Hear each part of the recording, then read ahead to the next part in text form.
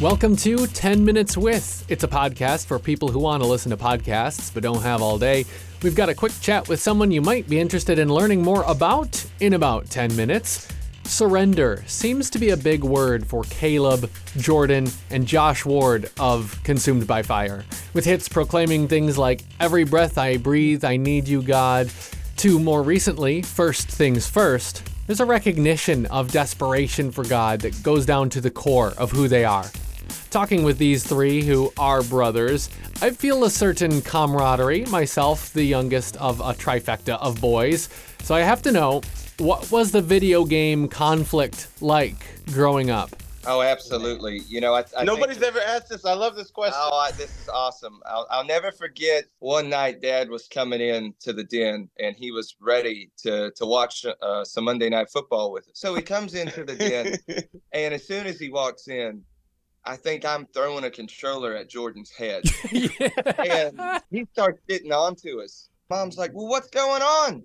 And Dad goes, "I just go out there to watch Monday Night Football and they're fighting again over these video games." It got to a point to where Dad didn't want to buy them the new Madden game. So you know what we did? They went to a tournament at the local Walmart, And we came in first and second, and each won a copy of the new game. every year. Proud of those copies. That is so epic. I was going to ask who the worst loser was, but I don't know if that's going to be contentious. Probably me. Oh, don't take the high road. After this whole thing. No, I probably was. Don't you think? It's the thing about siblings, though. Like, you go through it, you love each other, and you're on the road together. You're doing ministry together as brothers. And looking at First Things First, I love that you've got a miniature kind of devotional that goes along with the heart of First Things First. And it's the Sermon on the Mount, and you're just singing it. What's it like to bring that message today? We feel like this tour right now, too, with the First Things First tour, the message is so for today. It's a little bit of a counterculture message when you really look at it. It's saying, don't get caught up in the chase of all of these things that the world system tells you is important to define what you do as successful.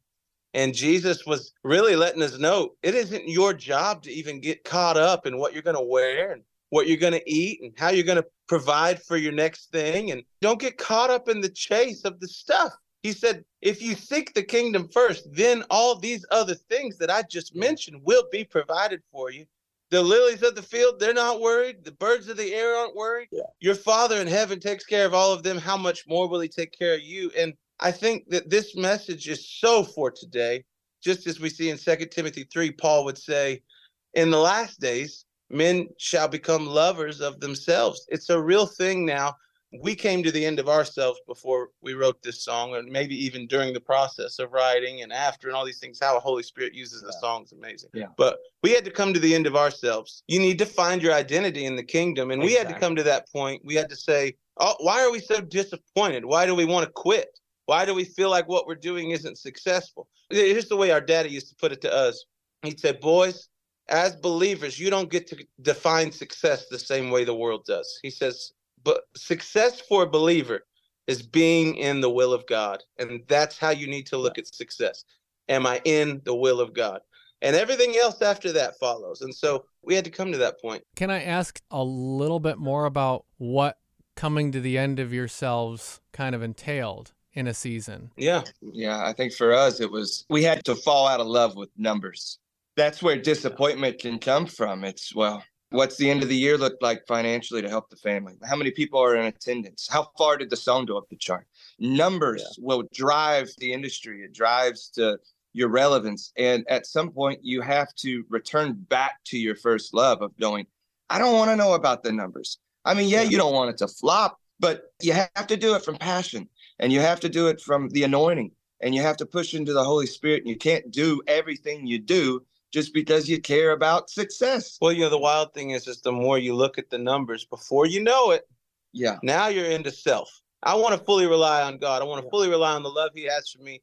I want to come to the end of saying, I need you, God. Like a lot of our songs are about this type of surrender because it's a constant struggle. You can do really well for 10 years with surrender, and then tomorrow, throw it away. So it's an everyday thing. Every breath I breathe, I need you, God, right? Yes. Good. Yes. Thanks, bro. Love it. Yeah. The heart of ministry is like just blazingly evident over what you do and over your words. God used in such a huge way your father. Knowing that he passed away this past year, I just first of all want to respect that and your loss and the place he had and has in your life ongoing. It just seems like there's so many words that he imparted on you. Go with peace was a phrase your dad would use. Yeah. Daddy was so good with just practical wisdom in moments like that. And, there's so many crossroads we face. Well, do I go left or right, Lord? And he would always say in those moments, well, that's where you go with peace, because you're never going to find the Holy Spirit leading you a different way. And that still small voice. In one place, you see Paul say, God's not the author of confusion, but of peace.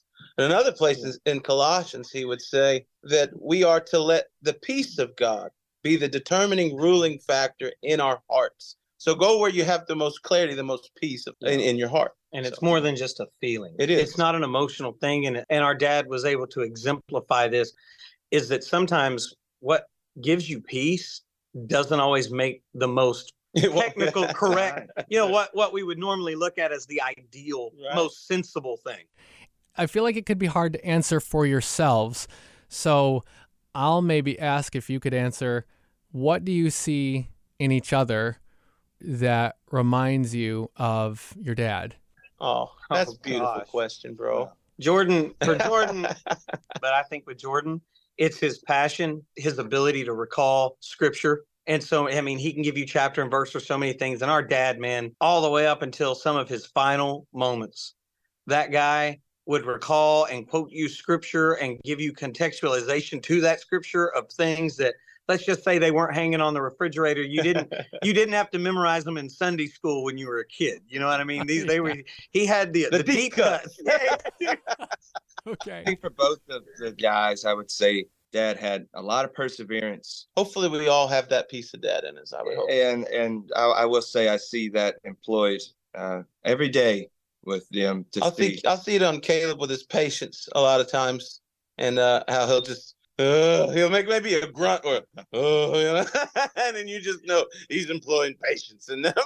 No, I don't know. I think we've all got a little piece here and there, and hopefully, Dad was the first one to say, I'm not a perfect man, and you're going to see me mess up. He said, but you're always going to see me and your mom run back to the Word, run back to Lord. And so I hope that for all of us, that can be said of us and our legacy, that we're going to mess up. And you're going to see it happen. You ask our crew, you can ask our band members, the people that see us every day. We mess up, man. We're not perfect. You don't write first things first by accident. We're sitting here going, hey, we've had vanities whisper in our ear, man. We've lost track a couple of times. Yeah. But you're always going to see us run back and go, man, sorry, Lord, I repent. Let's get back to the basics here. So that's what we were taught. It's what we watched growing up. Yeah, something really, really special when family comes together to do ministry. I think we all have hearts for pastors and leaders and that are people that are on the front lines, and we try to encourage them all the time. Hearing how First Things First has impacted leadership meetings and retreats. We heard a story this weekend at one of our shows about that. They said First Things First seemed to be the theme of the whole retreat that weekend with these pastors and leaders, and said there was an altar and an invitation call, and First Things First was playing multiple times throughout this retreat, and they saw pastors just weeping and leaders just weeping and really coming back to saying, God, I'm coming back to my first love. I'm sorry for getting caught up in all of the demands. The pressure when you're in leadership that you can put on yourself. Am I living up to this call? Am I stewarding my flock? Am I doing this good enough? Dad used to always tell us, he said, boys, and that's when we were younger, starting out with CBF, he'd say, boys, when you finally lose the stars in your eyes, you'll really be able to be used. You'll really be able to, God's really going to be able to take anybody. That's for anybody. As soon as you lose the glitz, the glam, the stars, the visions of grandeur, man, then you're dangerous to the enemy. That's awesome. I believe God almost has a sense of humor about it. Yeah, he's good. He ain't trying to trip you up to get the best of you. That's been our message from the beginning, bro. That God is a good God. The devil's a bad devil. They never swap jobs. Every good and perfect gift comes from above. In him there is no variableness. There is no shadow of turning. Jesus said, the thief comes to steal, kill, and destroy. But I've come that you might have life and have it more abundantly. You can trust your Heavenly Father. You can trust that he's for you and that he's got plans to prosper you and to give you a desired, expected end. That is the will of God. That is his character. He's unchanging. Saturday, October 28th, catch Consumed by Fire at Higher Hope Church in Big Flats, New York.